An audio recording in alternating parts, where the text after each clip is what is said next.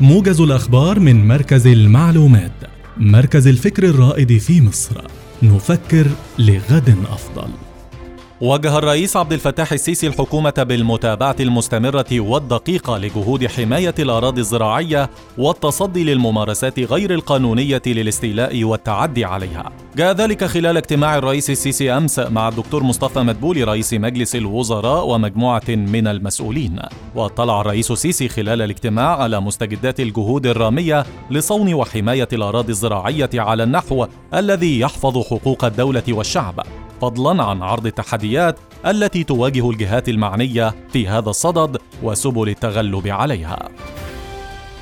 عقد الدكتور مصطفى مدبولي رئيس مجلس الوزراء مساء أمس اجتماعاً مع وفد رجال أعمال ألماني ممثلين عن 15 شركة من أعضاء الغرفة العربية الألمانية للصناعة والتجارة لاستعراض فرص الاستثمار المتاحة في السوق المصرية وتوسع عدد من تلك الشركات في مصر خلال الفترة المقبلة. وأكد مدبولي دعم الحكومة الكامل للتعاون بين مجتمع الأعمال المصري والألماني في مشروعاتهم المشتركة.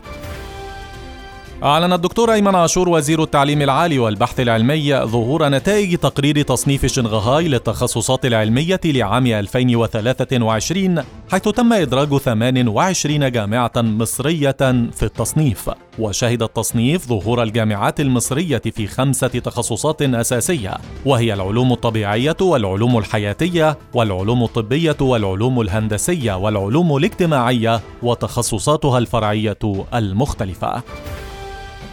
افتتح الدكتور محمد معيط وزير المالية والدكتور محمد فريد رئيس الهيئة العامة للرقابة المالية وأحمد الشيخ رئيس البورصة المصرية أمس جلسة التداول احتفالا بتداول أذون الخزانة في البورصة المصرية.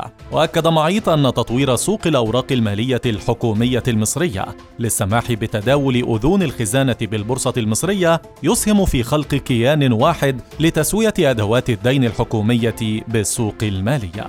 مركز المعلومات ودعم اتخاذ القرار. نفكر لغد أفضل.